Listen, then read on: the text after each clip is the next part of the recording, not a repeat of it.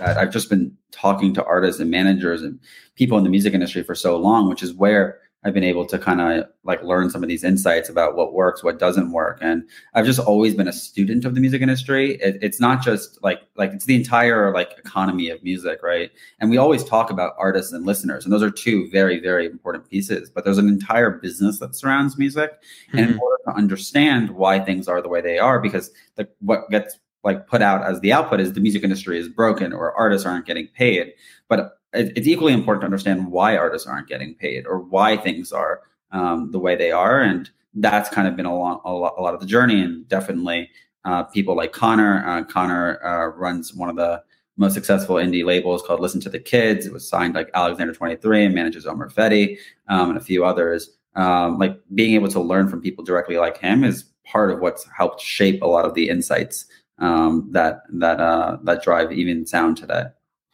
So what was your past startup, your startup prior to this that you were working on?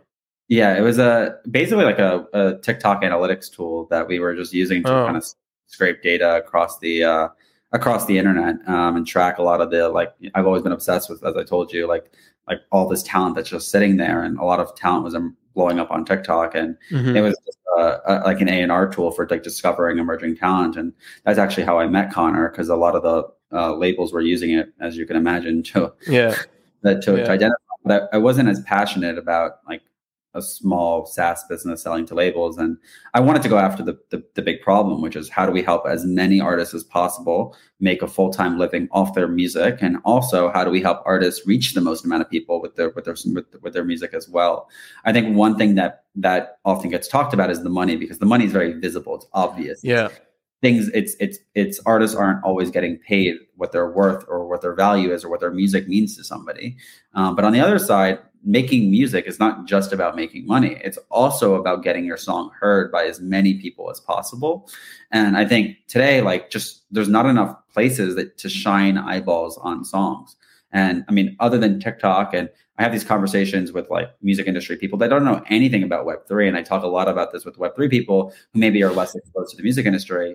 But other than things like TikTok or YouTube, there aren't really many places right now in the music industry where songs are just blowing up or getting eyeballs. And so chicken and the egg problem of like, yes, I want to engage my community. I want to build my initial, like, I want to build things with my listeners, but also how do I get listeners? How do I build that strong connection with my community? And that kind of feels like a black box right now.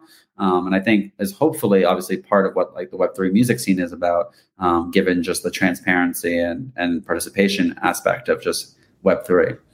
If you've gotten this far, you are a champ, and I want to say thank you by giving you a free NFT. You can claim yours by going to adamlevy.io/NFT, fill out the steps, and you'll be good to go. And finally, please like, subscribe, leave a review, follow the podcast wherever you're listening, show that support. It really helps the podcast out. Thank you so much for listening. I'll see you next time.